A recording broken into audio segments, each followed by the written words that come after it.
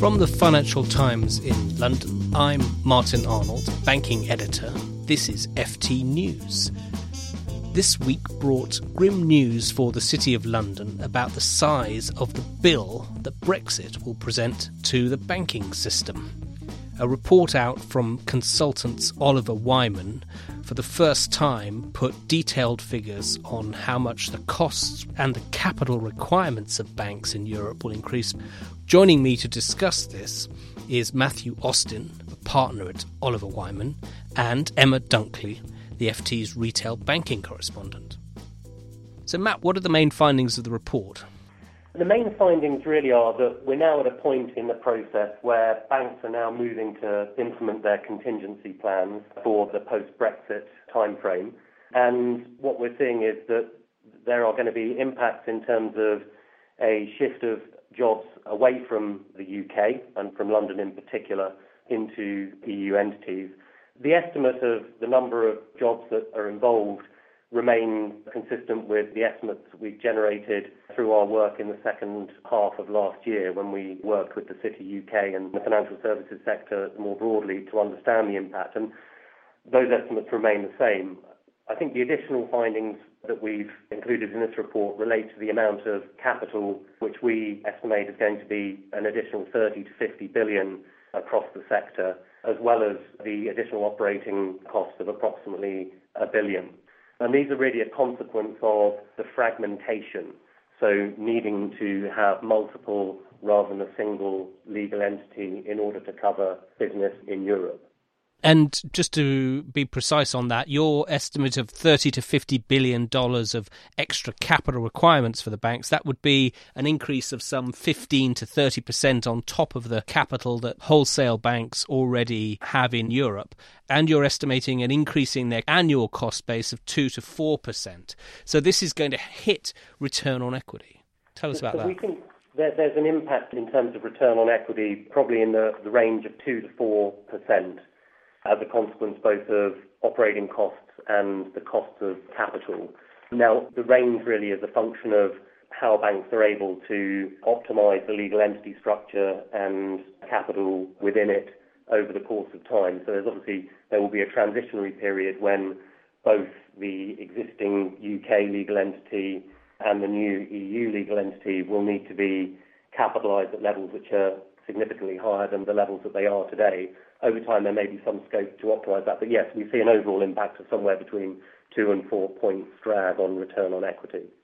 Now, the UK is not set to leave the EU until March 2019. Negotiations have already started as part of the Article 50 process. So there's a lot of uncertainty, obviously. We're hearing more and more announcements about banks choosing Frankfurt or Amsterdam or Dublin to set up their alternative operations that they need to set up for coping with the disruption of Brexit. But why are banks acting now?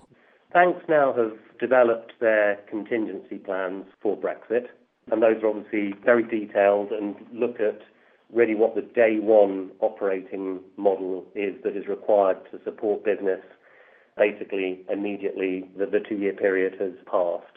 So develop those plans, and furthermore they have started to undertake actions or implement actions within those plans which we describe as no regrets moves. So things, for example, such as acquiring office space, launching applications for regulatory licenses and approvals. And these are activities which they have a lead time. They're relatively low cost to undertake and can be reversed. And so these are actions that are being taken now. Obviously, as we move over the course of the next 2 years, banks will have to start taking some of the tougher actions, including capitalising the legal entity, including moving headcount into the legal entity. And those actions become harder and more costly to reverse. But obviously, in the absence of any greater clarity than that which exists now, banks will have to plan for the lowest access scenario. And unless there's any new information that changes that, those are the plans that they will enact as the time deadline comes closer. Okay, so as time progresses, they will take more and more serious actions that will be harder to reverse.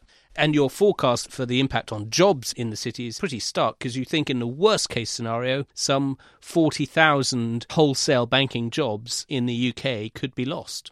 Yes, that's right. So if we look at the sort of day one impact, then our estimate would be somewhere between 12 and 17,000 jobs in wholesale banking that would be effectively no longer in the UK but would be elsewhere in the EU.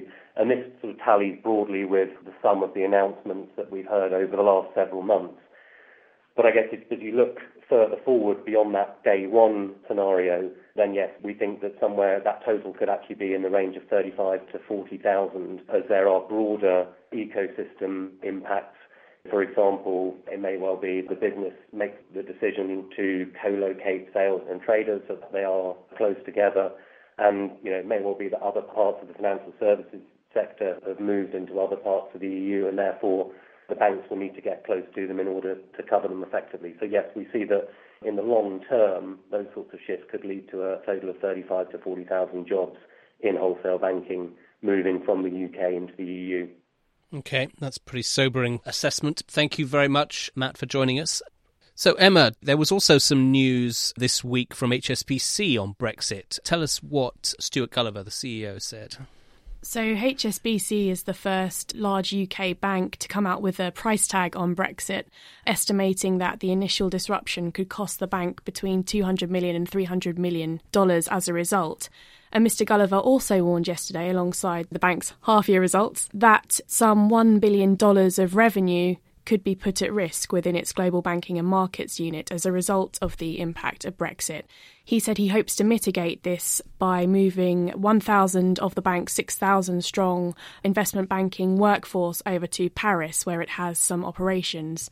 So just to say that a number of the banks have started revealing more of their plans recently, following the Prudential Regulation Authority's deadline that it imposed upon lenders a couple of weeks ago to submit plans for Brexit. I think there is some concern behind the scenes that perhaps some banks aren't quite up to speed on their planning. And as part of some of these plans, banks had to submit what they expect to do in order to meet worst-case scenario, whereby there isn't really a deal and there is a loss of passporting, whereby banks can freely move their services across Europe. It also had to submit plans for a realistic scenario, what could happen, and then a best-case scenario. But I don't think too many banks focused too much of their resources on that. And as part of these findings, we've heard that some of the lenders based in the UK, for example, based in London, who currently passport their services across Europe, as part of a worst-case scenario planning, if they were to set up a subsidiary in Europe, they found that it would be too uneconomical for them, and therefore they might end up retreating and perhaps shutting up shop in some cases and just moving back to their home jurisdiction. Thanks, Laura and Matt. This is an edited segment of the FT Banking Weekly podcast. You can find the full edition every Tuesday on ft.com/podcasts.